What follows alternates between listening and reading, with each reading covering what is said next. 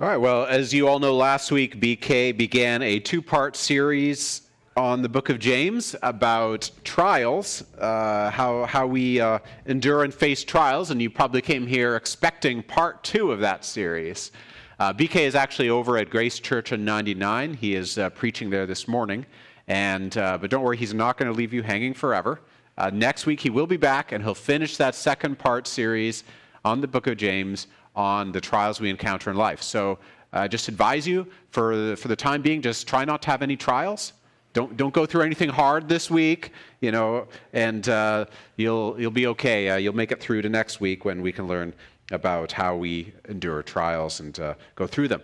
So let me open in prayer, and then we're going to dive into a particular trial, which is encountering someone who is foolish and working through that in our lives. Father, we thank you that your word contains so much wisdom. And we confess, Lord God, we come to it. We take little bites, little pieces. We grab what's useful to us. But Lord, we have not taken the time to sit and to look at the world through your eyes and your ways and to understand you in all your fullness. And I pray this morning, as we examine just these practical problems of life, that we would do so not just merely for some nice tips and tricks for life, but that we would examine your heart, oh God, the way you look at the world, the way that you relate to us, the way that you perceive things. And we would come to know what kind of God you are, a God of wisdom. Lord, we tend to be blind. Give us eyes to see. We are deaf. Give us ears to hear. Our hearts are hardened. Give us hearts that understand. We pray these things in Jesus' name. Amen. Well, do you know any fools? No, okay, don't be nudging the person next to you. But, okay, let's just be frank. Do you know any fools? The answer is yes.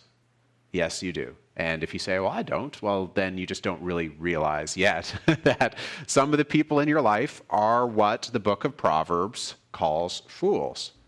And we're going to talk in a moment about what does that mean to be foolish or a fool. But the question we often face is, how do you respond to a fool? How do you respond to a fool? How do you relate to one? And maybe you're the kind of person, there are some of us this morning, who has nothing but contempt for a fool. You've got no difficulty, oh, that's a fool, write them off. Cut that fool out of your life. Walk away. If so, this sermon, it'll be of some help to you, but probably the sermon that'll be the most help is in a couple of weeks we're going to come back and we're going to talk about the sin of contempt. And so that's the one, if you tend towards being the person who's quick to identify and cut off a fool, that might be the one that really gets you. Now, let's say you've got fools in your life that are very complicated for you to live with and love well, and you're not the kind of person who just quickly writes off somebody. Right? If you're having trouble thinking, how do I relate to this person? How do I love this person? How do I... If so, then this sermon is for you. It is an introduction to... This is just an introduction because the book of Proverbs is the whole thing. But this is an introduction to the very complex subject of how we develop relational wisdom. Relational wisdom in responding to a fool. And I hope as we go along that we will see that this is the same relational wisdom that God himself possesses. It comes from a God who knows how to relate to his children, because it turns out that we as the children of God have often been fools ourselves. But our God is wise and he knows how to love us. And so we in turn can turn around to other people and learn from our God how we love them, even in their folly. I'm going to start by reading a passage. This passage, at least one commentator has called a mirror for fools. And it's Proverbs chapter 26, verses 1 through 10. So Proverbs 26, verses 1 through 10, if you're using one of the blue Bibles that our ushers handed out, that's on page 547. Page 547. So this is sort of a collection of Proverbs about fools and our relationships with them. Like snow in summer, or rain in harvest, so honor is not fitting for a fool. like a sparrow in its flitting, like a swallow in its flying, a curse that is causeless does not alight. A whip for the horse, a bridle for the donkey, and a rod for the back of fools. Answer not a fool according to his folly, lest you be like him yourself. Answer a fool according to his folly, lest he be wise in his own eyes. Whoever sends a message by the hand of a fool cuts off his own feet and drinks violence. Like a lame man's legs, which hang useless, is a proverb in the mouth of fools. Like one who binds the stone in the sling is one who gives honor to a fool. Like a thorn that goes up into the hand of a drunkard is a proverb in the mouth of fools. Like an archer who wounds everyone is one who hires a passing fool or drunkard. This is the word of the Lord. The Holy Spirit has given us these words through wise men of the past who brought them together in this collection and carefully arranged these proverbs into this book. And these wise men collected proverbs in this section that tell us what is fitting for a fool. Now, if we're going to understand how to apply these, how to put these into practice, we have to define our terms first. What exactly is a fool anyway? That's a word that sometimes gets thrown around, but we don't want to apply this label to just anybody. We don't want to throw it around as an insult or throw it around just to quickly dismiss and define and categorize people. We need to understand what exactly folly is. And one of the best ways to do that is to remember what the opposite of folly is. What exactly is meant by wisdom? Now, a few weeks ago, I preached a sermon on verses 11 through 16, a sermon on the sluggard. And in that sermon, at the beginning of January, I quoted J.I. Packer's definition of wisdom that I found tremendously helpful. Packer says, wisdom in Scripture means choosing the best and noblest end at which to aim, along with the most appropriate and effective means to it. Wisdom in Scripture means choosing the best and noblest end at which to aim, along with the most appropriate and effective means to it. So wisdom is about means and it's about ends. Where you're going and how you get there. If you've read the book of Proverbs all the way through, I think you'll find this definition of wisdom corresponds very well with what you see in the book of Proverbs. Now, the book of Proverbs, the more that I ponder, the more I meditate on it, the more I think it's one of the books that stands in stark opposition to the ideas, the mentality that consume our culture in 21st century North America. There is actually a fundamental contradiction between the two. There's a famous line from the United States Supreme Court decision in 1992, and it makes this sweeping claim. At the heart of liberty is the right to define one's own concept of existence, of meaning, of the universe, and of the mystery of human life. The book of Proverbs would respond to that by saying that a wise person does not define these things for himself or for herself. Rather, there is already a sacred order to the world. There is a structure and purpose. There is a deep wisdom that has already been put in place by God himself. If you want to read a book-length treatment of this, C.S. Lewis writes about this in his book, The Abolition of Man. The contrast between this idea that there is a deep order and structure to the world which we want to live in alignment with, that God made, versus our culture's idea that you just make reality for yourself and you carve out your own path and you find your own identity. The wisdom, the order that we see in the world, yes, it's become corrupted. You see that in the books of Ecclesiastes and Job that wrestle with that. But there is an order behind it all that remains nonetheless. And it is our responsibility as God's creatures to align ourselves with God's great purpose for the world and with God's order and structure for the world. When we fail to do that, when we fail to align ourselves with God's wisdom, then we do not become people of liberty, we instead become fools. It is the heart of folly to define one's own concept of existence, of meaning, of the universe, and of the mystery of human life. Only the fool invents his own idea of the best and noblest end at which to aim. Only a fool devises his own means to it. Or as Ecclesiastes chapter 12, verse 13 puts it, the end of the matter, all has been heard. Fear God and keep his commandments, for this is the whole duty of man. What is the end or purpose of humanity? Fear God. You know and you live the truth that God is great, God is good, God is with us. You honor Jesus Christ as Lord and Savior of the world. What's the means to that end? Keep his commandments. You live in alignment with his character and his ways. It's the same idea as saying man's chief end is to glorify God and enjoy him forever. This is the end that we were made for. This is the purpose. And so the book of Proverbs asserts in chapter 1, verse 7, the fear of the Lord is the beginning of knowledge. And then in contrast, fools despise wisdom and instruction. They do not want God's end, and they do not want the means to get there. So what does it look like? Can we use an illustration to capture what it looks like to be a fool who rejects the best and noblest end at which to aim? A fool who despises the most appropriate and effective means to it. Well, the book of Proverbs uses a variety of words to flesh out the different kinds of fool. As it turns out, there's all sorts of different categories. Not all fools are created equal.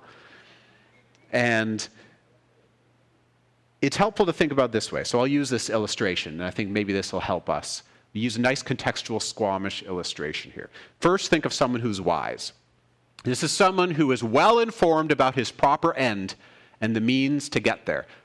This is someone who knows what's true, remembers it, navigates his life well in light of this knowledge. So an illustration. Within a few weeks of moving to Squamish, I was invited to hike the Sea to Summit Trail. Brent Smith invited me to join him on that hike, and we started out at the base of the gondola and hiked up to the Summit Lodge at the top. Now, that turned out to be a bit of a disaster because I came down with a stomach bug on the way up. That is quite a memory. I will never forget that experience. Thankfully, Brent was a wise guide because Brent knew the end at which to aim. Brent knew exactly what the Summit Lodge looked like. He knew where it was. And not only that, Brent knew the most appropriate means to it, the most appropriate and effective means to get there. He knew where the trail was, and he knew how to follow the trail markers. If we were ever to go off course, obviously I was lost because I was just barely hanging in there, but Brent could quickly catch his mistake. There's no trail markers here. Wait a minute, backtrack, find the trail again. And he hiked in alignment with the way that things were. Brent didn't try to carve his own path up the mountain to God knows where. You can imagine what that might have been like. It is good to have such a wise guide when you're hiking up a mountain as sick as a dog. Okay? That's my experience. Such are the benefits of wisdom. What if Brent weren't a wise guide? Let's suppose Brent were the kind of man that the book of Proverbs, and you saw it when Chris read chapter 1, a word that got thrown out there, simple. Maybe your translation might say something like naive. Our culture's view is that wisdom, the place, if you want to find wisdom, the place you look is in those who are young and untaught, youth culture. Because this person hasn't yet been repressed and restricted by all those oppressive rules of society. Right? That just teach you all this awful way to think. I mean, this is like how many Disney movies are about this, right? It's the young person who knows the right way, and all those old fools out there, just need to listen. Think of how many modern movies and TV shows portray it's the adults who are the hapless fools. It's the children who speak the wisdom, and they always have this precocious, special wisdom to say to their parents. The idea, someone younger they haven't been damaged by their parents' teaching and the teaching of their culture. They're free to be their true and authentic self. That is not the way the book of Proverbs portrays youth. A person like that is, as we saw in chapter 1, they're not wise, but simple. I know that, I'm sorry if you're a young person, but that's, it's true. And me thinking back, and lest you're like, no, that's not me. Okay, just give yourself 10 years and then look back to where you're at now. In fact, start keeping a journal. Write all your thoughts in your journal and then go back and read it in 10 years. I did that. I cringed. 10 years later when I read my thoughts, I was like, oh my goodness, I can't believe I thought like that. Oh man, I had no idea what I was doing. This is the kind of person who is easily led, gullible, silly. He is rather thoughtless, yet he just bounds on ahead, following his desires and passions into all sorts of scrapes and messes. That's how the book of Proverbs portrays the simple one. When he falls in with the wrong crowd, he is led into ruin. The simple one, the prescription is he ought to listen to the instruction of his father and mother. He needs the wisdom, the Proverbs. So if we call the wise person well-informed, then we call the simple person uninformed. So if Brent had been a simple guide, he would have taken me on a hike up to the Summit Lodge, and he would have no idea what the Summit Lodge looked like. He wouldn't know what it was like even if he found it. And then he wouldn't even know where the trail was. He would just start out and be like, oh, I don't know, let's just go. Let's just see what happens here. He would have been a simple guide, and there's a lot of potential for that sort of hike to go terribly wrong. Now let's go a step further. Let's suppose Brent were the kind of man that the Proverbs calls a fool. If the wise person is well-informed and the simple person is uninformed, the fool we might call misinformed. They've got the wrong ideas in their head. Has anyone here worked a customer service job before? You ever worked in customer service, retail, at a restaurant, on the phone? Ever encountered a misinformed customer who knew that they were right? Then you've encountered a classic fool. The fool is convinced he knows what the Summit Lodge looks like because, after all, he did a Google image search, typed in Summit Lodge, first photo came up with some shack somewhere, he's like, that's what it looks like. I know now, I've got it in my head, and it gets stuck in his head. That's the end of the hike. And the fool knows, oh man, well, when you go to a hike, you just look for brightly colored flags. And so they just follow whatever flags that there are in the forest, and they just wander off all over the place, going up and down the mountain. A tour guide like that can get you into all sorts of scrapes. That tour guide will tell you, no, we don't need to call search and rescue. We're on the right trail. Besides, I didn't bring my phone anyway, you know? Finally, the book of Proverbs speaks of two specific categories of fool. One we encountered the other week, back in January, the sluggard. And that's what this passage on the fool in chapter 26 sort of then proceeds to talk about, is the sluggard. If the fool is misinformed, then the sluggard is uninformable. Cannot be informed. You cannot challenge the sluggard. You cannot correct him. If you question his idea of like, hey, wait a minute, does the Summit Lodge really look like that little shack? He's like, well, I've been to that shack. I've been there many times. I know what it looks like, okay? If you question the random path the sluggard is carving his way through the forest, he shoots back, I know where I'm going. This is the way I always go. Don't try to change me. And then, in addition to the sluggard, another type of fool is the scoffer. If the wise person is well-informed and the fool is misinformed, the scoffer is straight up anti-information. Anti-information. If you try to question him, like, is that what the Summit Lodge really looks like? He'll say, are you stupid? Are you ignorant? He'll mock you. If you suggest, hey, maybe we should try a different trail, maybe we follow the green diamond markings there, he's like, what are you, a coward? We're going the right way. Oh, okay, yeah, you want to go back to your mommy, you just want to give up. The scoffer doesn't care to learn. Anyone who teaches the scoffer is going to get a healthy dose of scorn right back at them. So are we getting an idea? There's these different varieties of folly that we might encounter among the people we know. Are there fools in your family? Are there fools at your school? Are there fools at your workplace? Are there fools that you have to interact with on a daily basis? Are there fools at your church? The reason I present all these to you is because I want you to imagine that you're on a hike with a guide who is a fool, And some of you may have been a bit too compliant with the fools in your life. You're so used to going along with the fool, letting the fool take the lead, accommodating the fool. I try not to rock the boat. Maybe if I give him what he wants, he'll be nicer. Maybe if I let her have her way, she'll be happy. Maybe if I give him a promotion, he'll start living up to his potential. If that's you, if you have a tendency to yield to a fool, these verses are for you. They tell us what is fitting for a fool. Let's work our way backward. We're going to start at verses 6 through 10. Here's the central message of these verses. Proverbs 26, verses 6 through 10. A fool should be given wariness, not responsibility. A fool should be given wariness, not responsibility. You need to be wary around a fool. Don't be quick to give them responsibility. If you look at these verses for a while, you'll notice a pattern. These 5 verses begin with verse 6, end with verse 10, and there's a symmetry to them. Verses 6 and 10 are symmetrical. They focus on what happens when you hire a fool to do an important job. And then we move inward. Verses 7 and 9 are symmetrical too. These verses focus on what happens when a fool quotes a proverb. Then finally, the center is verse 8. This verse speaks of what happens when a fool is elevated to a position of honor. So all 5 of these verses focus in on what happens when a fool is entrusted with important things, with honor, with words of wisdom, or with important tasks.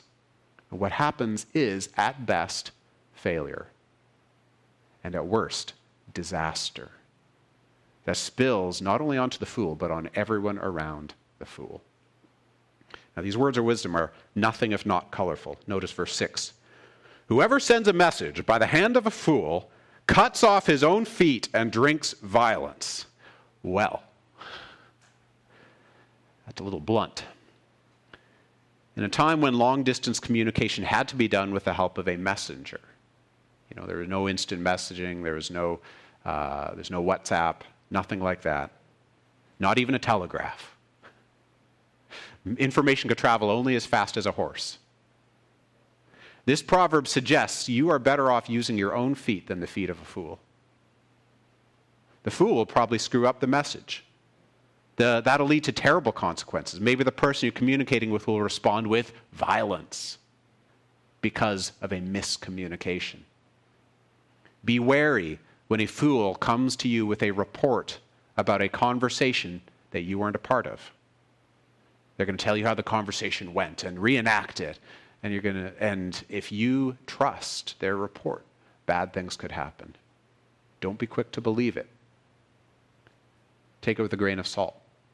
Don't be surprised when a fool then turns around and twists your own words as well.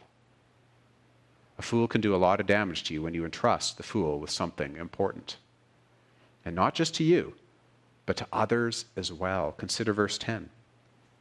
Like an archer who wounds everyone is one who hires a passing fool or drunkard. Different translations handle this verse in different ways. I think our modern translations, they seem to get it right. If you hire a fool and the fool causes a lot of damage, guess who's to blame according to this verse? If you hire the fool causes damage, whose fault is it? Yours. You're the archer in this proverb. You're the one who hired the fool. The fool is a fool. They're just going to cause damage. Don't put them into your bow and let it go. This ought to be a warning to those of us who just want to give a fool a third chance and a fourth and a fifth and a sixth and a seventh and an eighth. I know your heart is good. You're wanting to help the fool. You have compassion. And that's good that you have compassion. But consider that you may end up hurting a lot of other people when you do. Not just yourself, as verse 6 says. You might hurt a lot of other people too when you entrust a fool with an important task. Move toward the center now. Verse 7. Like a lame man's legs which hang useless is a proverb in the mouth of fools. Well, we all know that, some of us, maybe we suffer from paralysis. Maybe you've just got a gimpy knee or a gimpy hip. Point is that our legs, whose purpose is to move us around, aren't having any effect at all. They're not doing what legs are supposed to do. And so it is with a proverb or a Bible verse. I know people who can quote, who've memorized all sorts of Bible verses, can quote them left and right, and they have no clue what any of them mean. They have no clue how to use them. They have no clue how the Bible fits together. It's just a jumble of magic spells, the way they talk about it. Just quote a verse, quote a verse, quote a verse, as though it's like some sort of magic spell that solves the problem in this situation. That's the best case scenario when you hand the Bible to a fool, or when you hand a proverb to a fool. The worst case scenario is verse 9. Like a thorn that goes up into the hand of a drunkard is a proverb in the mouth of fools. Here's the picture. Imagine a guy who's drunk. He's flailing around and unsteady, and he grabs a branch covered in thorns, grips it, starts swinging it wildly around. He doesn't feel all the thorns digging into his own hand, the blood coming down. He doesn't see the damage that he's doing to other people who are running away from his branch. There's a real danger of spiritual abuse when we take God's words and we brandish them when we have not learned his ways. I have seen people quote Bible verses and use the Bible in ways that just honestly make me cringe, because they offer counsel that actually does damage to other people, because they don't even understand the text. They misunderstand the whole scope of scriptures, and not only that, they misunderstand the person they're using the scriptures on. They don't understand the situation they're speaking to. BK has mentioned in the past that there is actually a danger when someone who is a new Christian, there's a danger of sometimes that person wants to take a shortcut to maturity. They start accumulating vast amounts of biblical and theological knowledge. They're just on YouTube all the time, watching whatever. They're reading book after book after book after book after book. And gaining that knowledge is good.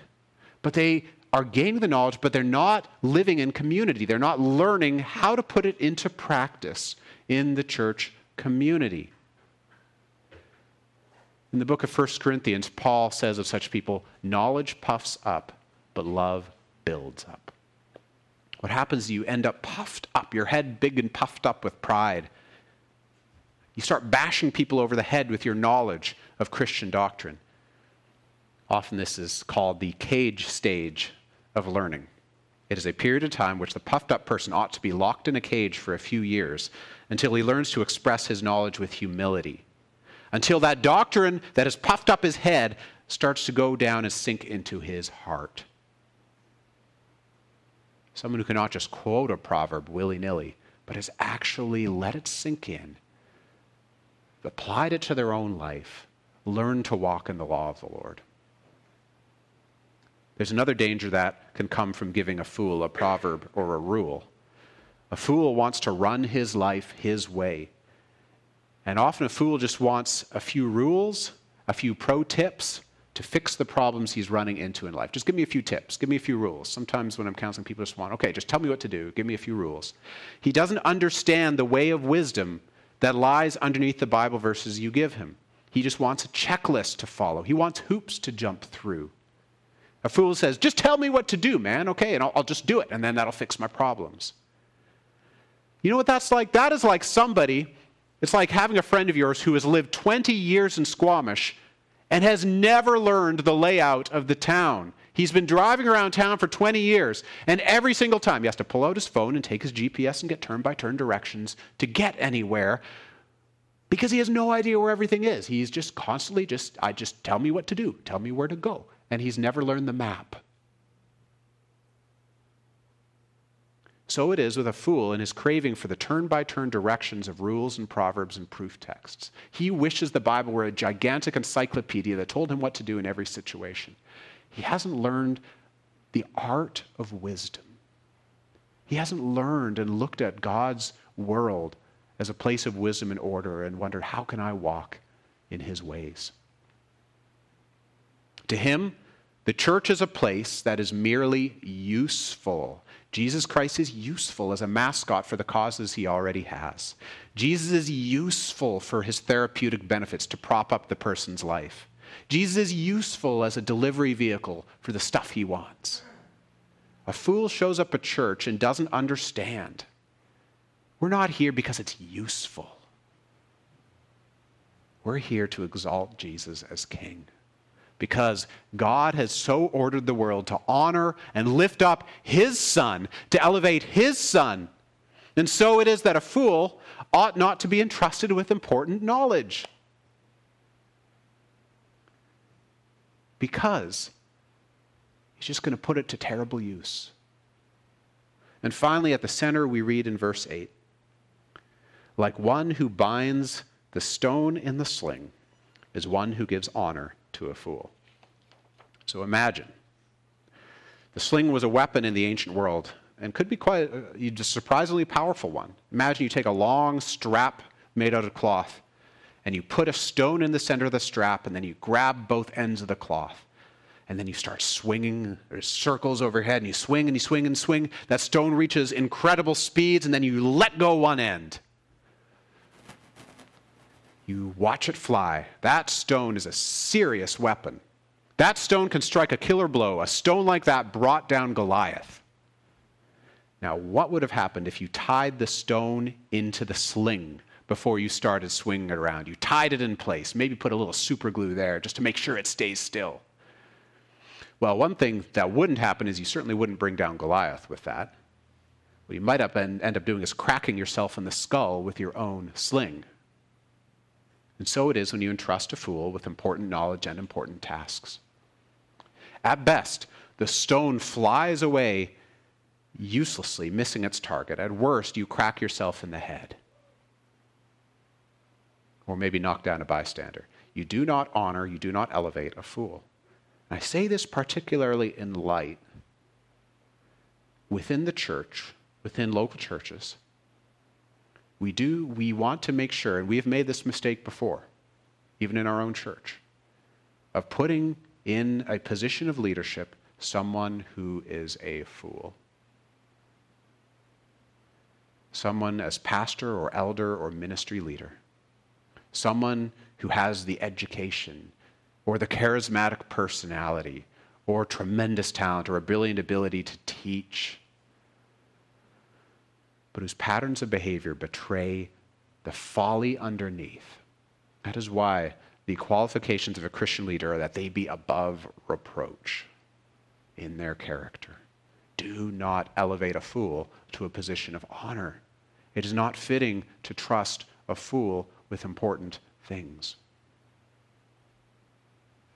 This is the way the Lord operates too. Go and read the parable of the talents when you have time. It's Matthew chapter 25, verses 14 to 30. Matthew 25, 14 to 30. And what you're going to find there is the way that God relates to us is the same way. We, in this world, in this life, we are entrusted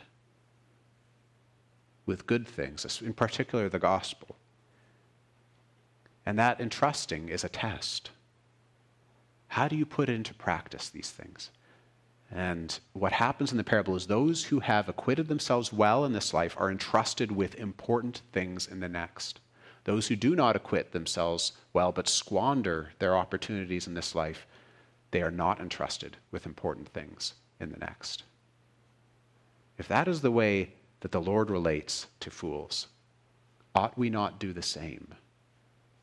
Ought we not walk according to his wisdom? A fool should be given wariness, not responsibility. Take caution, take prudence. Let's continue moving backward to a pair of verses that is really interesting. Here we find in verses 4 and 5 that a fool should be given careful correction, not natural conversation. Careful correction, not natural conversation. Let me read these verses and then I'll explain what I mean by that. Answer not a fool according to his folly, lest you be like him yourself. Answer a fool according to his folly, lest he be wise in his own eyes. Take a look at that. Look carefully. Notice any problems here.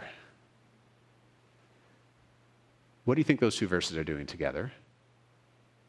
Oh no, we've found a contradiction, haven't we? Do you answer, fool, or don't you? Here's the thing. When you see a fool making a mess of things, hurting themselves, hurting all the people around them, maybe even hurting you, you have to make a decision. Do I say something, or do I go on saying nothing? If you say nothing, then the fool becomes wise in his own eyes. They think there's no problem. He keeps thinking he's doing just fine. He's handling life well. If you say something, then you get dragged into some sort of awful argument. You get all defensive, when they come back at you. Maybe a yelling match starts. You just you fall into those same old patterns of conflict that you just always keep falling into. You start saying and doing foolish things yourself.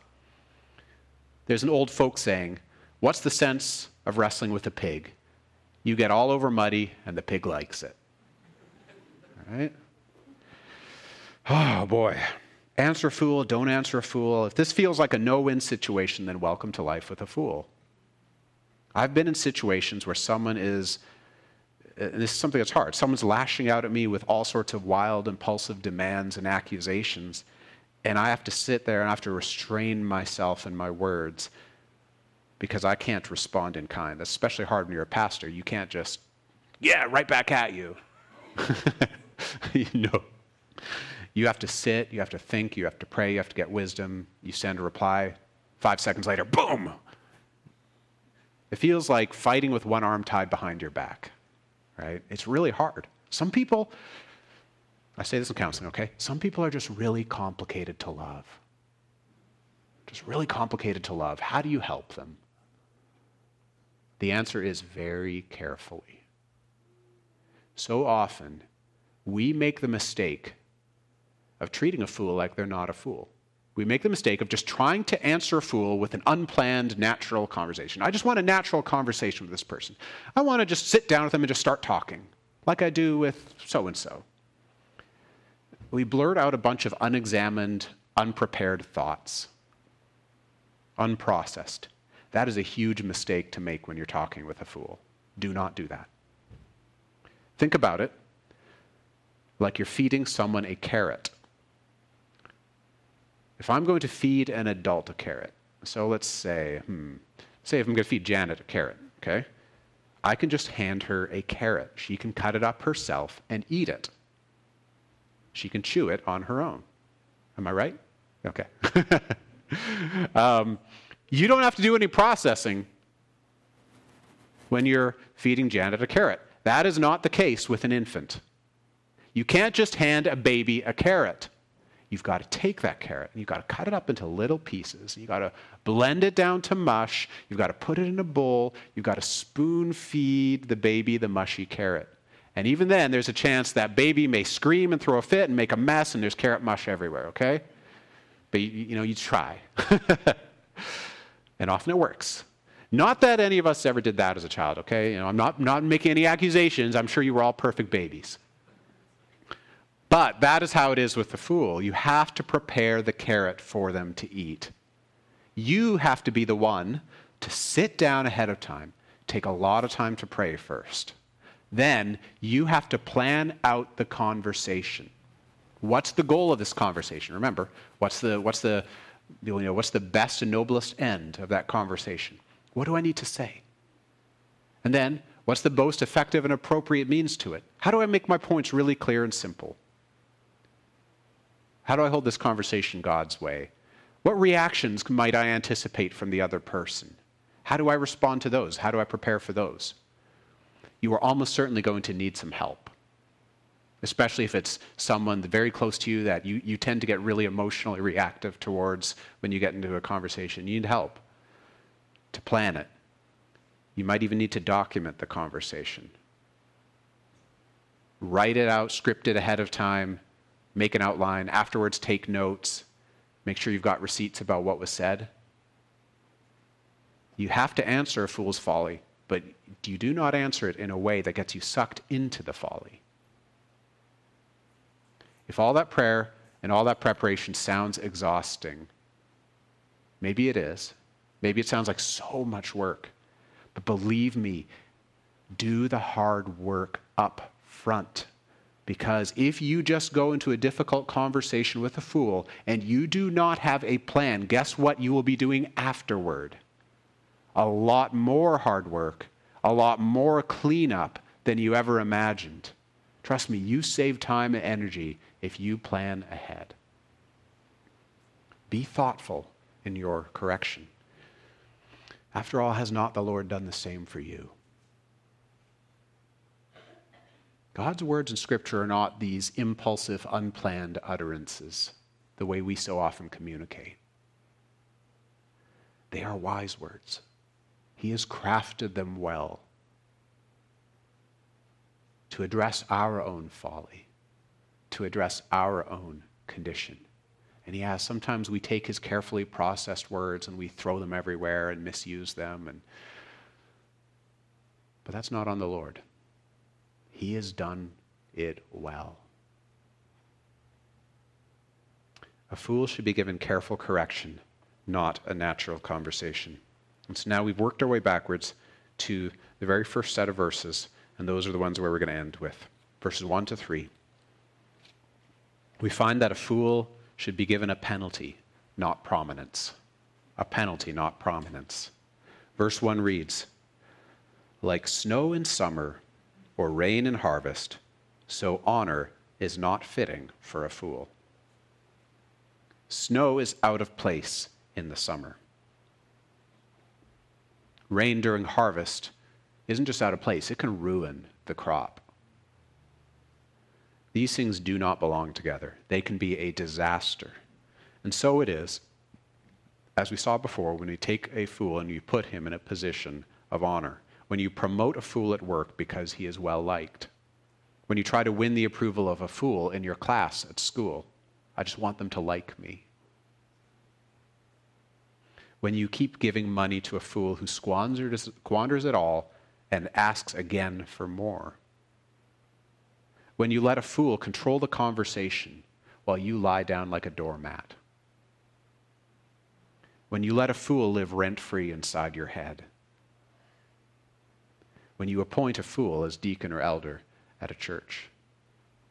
A fool should not be elevated to these positions of prominence and power. It is not fitting. In his commentary on this verse, Matthew Henry observes, "Princes, instead of giving honor to a fool, must put disgrace upon him. Instead of putting power into his hand, must exercise power over him." His point is that fools need someone from the outside to step in and exercise control when the fool cannot do so or is not willing to do so. And that's hard. Because if you are a person who is wise, it is not your desire and it is not your heart to control people. Like, look, if you're the kind of person who does like controlling people, then don't put yourself in the wise category, okay? You belong in the fool category. But if you are a wise person, your heart is not to control people. Your heart is you want to see people mature and making their own decisions, and you cheering them on and saying, yeah, great job, let me encourage you, let me help you. You know, that's your heart, that's what you love. Some people actually need you to step in and to be the adult in the room. You might not feel like it's not your place, but God might be calling you to step up in this situation.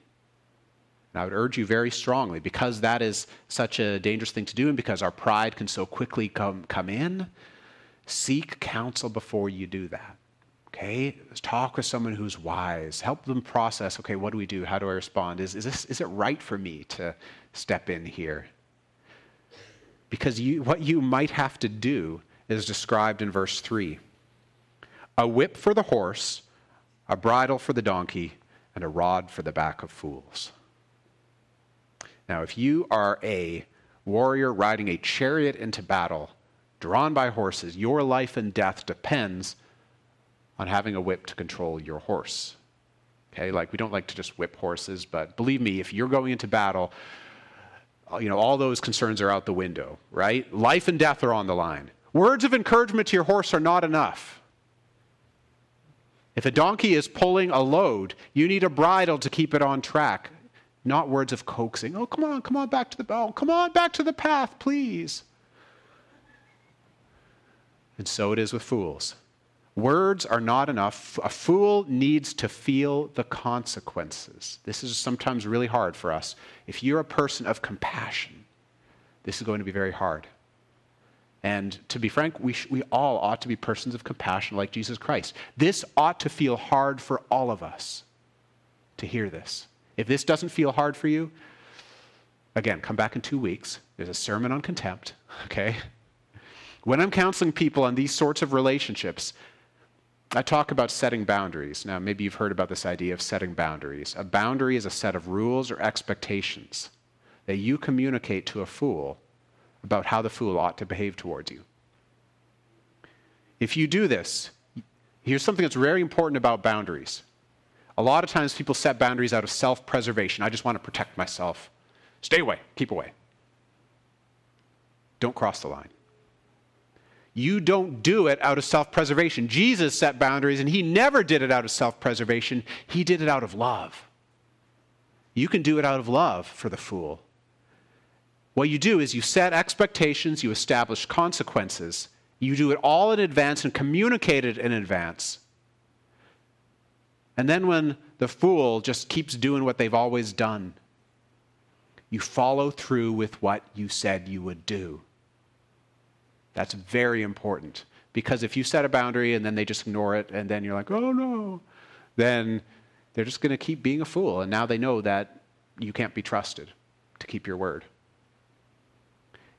You need to do this because if you want to love a fool, you got to know this. Fools need a rod for their backs.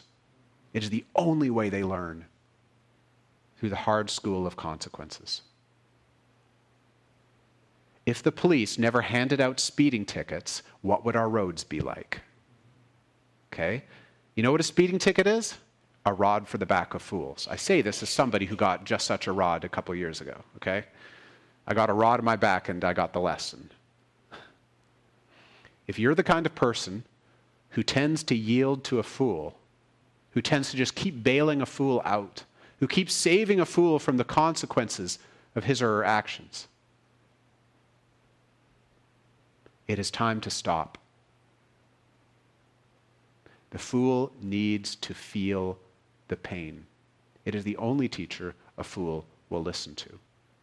The best way to love a fool, and remember, you want to do this out of love, not out of contempt. The best way to love a fool is to let the fool face the penalty. Let them experience the consequences. Think of the parable of the prodigal son. Again, that's Luke chapter 15, verses 11 to 32. You can read it later if you'd like. The wandering son who left his father, squandered his inheritance. He did, you know when he came to his senses? Not until he was starving as a hired hand in a field, and he was staring longingly at the food the pigs were eating, and then he woke up. It took the rod of starvation to bring him back to his father, humble and contrite. And his father held no contempt for him. He let him endure all that so that he would come back humble and contrite to open arms. There are two reasons you might not be letting a fool feel the rod. One is that, you do just feel bad about seeing someone hurting. If you've got a lot of empathy that we ought to have for other people, there's just no getting around this. I'm sorry, it is going to hurt.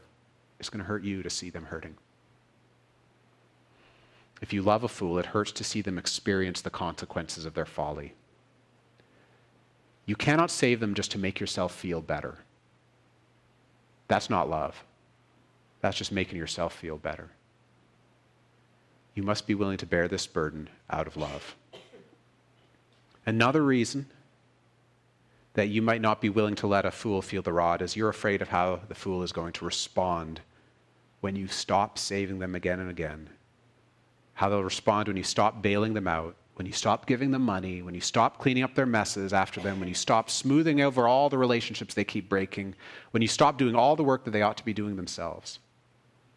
What's the fool going to do when you tell them you're not going to save them anymore? when you set that boundary out of love for them. Matthew Henry tells us, when you put a fool in a position of prominence, here's what he does. Give honor to a fool, and he thunders out his anathemas against all that he is disgusted with, right or wrong. He voices and gives vent to all his anger and all the things he's frustrated with and all the people who have harmed him and all his grievances. And if that's true when a fool is elevated, how much more when you remove the elevation, when a fool's support is taken away? It is very possible that the fool will thunder out his anathemas all the louder and now against you. The fool will accuse you of being a horrible person, a bad Christian. I remember once trying to sell my car, and the person who, there was a competition between a couple people to get it, and the loser let me know that I was a very bad person. How can you call yourself a pastor? How can you call yourself a Christian? They used that against me because they didn't get the car they wanted. You may come away feeling absolutely rotten. I've been there. Wondering, hey, maybe the fool's right after all. Maybe I'm a garbage person who just won't help somebody. Verse 2 offers you a reassurance from the Lord if you are enduring the wrath of a fool. Like a sparrow in its flitting, like a swallow in its flying, a curse that is causeless does not alight. The accusing words of the fool mean nothing to God. He pays them no regard. He does not listen. I know their words hurt. They do. And so what I want to say in the middle of that hurt is to assure you of this. Those words the fool speaks to you, they have no divine warrant. They have no divine approval to them. They have no divine power. The fool has no real power over you. When you are walking with the Lord in the way of wisdom, getting counsel, getting help. Matthew Henry, again, he speaks about the person who suffers the verbal assault of a fool. The curse shall do him no more harm than the bird that flies over his head, than Goliath's curses did to David. It will fly away like the sparrow or the wild dove, which go nobody knows where, till they return to their proper place. As the curse will at length return upon the head of him that uttered it. Understand that when your aim, again, is to love a fool, and you want to do it with gracious, gentle wisdom, you do it God's way. Your Father in heaven is not on the side of the fool who responds with rage. He is not on their side. Your Father in heaven is with you. Remember what we said about wisdom? It begins with the fear of the Lord. It means that you know this: God is great. His words have absolute eternal power. The fool's words flit away like a sparrow. God is good. His words cover you with honor and glory. They cover over all of those shameful and accusing words from a fool. God is with you. He will never leave you nor forsake you. Remember these words from Psalm 118. The Lord is on my side. I will not fear. What can man do to me? The Lord is on my side as my helper. I shall look in triumph on those who hate me. Those are the words that Jesus Christ was able to take and appropriate for himself. They are his words that belong to him. And those words belong to you as well. If you have been rescued from your own folly by Jesus Christ and put your faith in him, Jesus alone is the embodiment of wisdom. He is full of the wisdom of God. By the wisdom of God, Jesus was sent as a perfect sacrifice. He has saved sinners from their sin. He has saved fools from their folly. Jesus suffered the rod that was fitting for a fool. He took your place so that you would put your faith in him and gain his wisdom. So what is most fitting for a fool? To turn to Jesus Christ as Lord and Savior. Our Father, we come to you not from a place of pride, because you oppose the proud, but you give grace to the humble. Let us not be fools ourselves, strut around thinking we are the ones with great, tremendous wisdom. Lord, you know how often we fall back into our own folly, how often we fall into our own strategies to save ourselves and make ourselves okay and make life okay. How often we come to you just looking for useful tips and tricks to get through life. How often we lose sight of your right agenda. We have been fools. And I thank you that you have been patient with us. Slow to anger, abounding with steadfast love. So let us be that way for the people in our lives who do fall under the category, the heading of fool. Let us know how to love them too. How to be firm. How not to entrust them with things that they ought not to be trusted with. How to speak to them in a careful and prepared manner.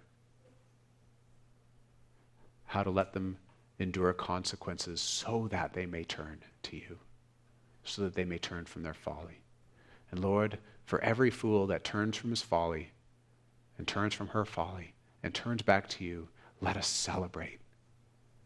Throw a party, because the one who is lost has been found. Lord God, make us people who know how to relate to others the way that you have done for us. Amen.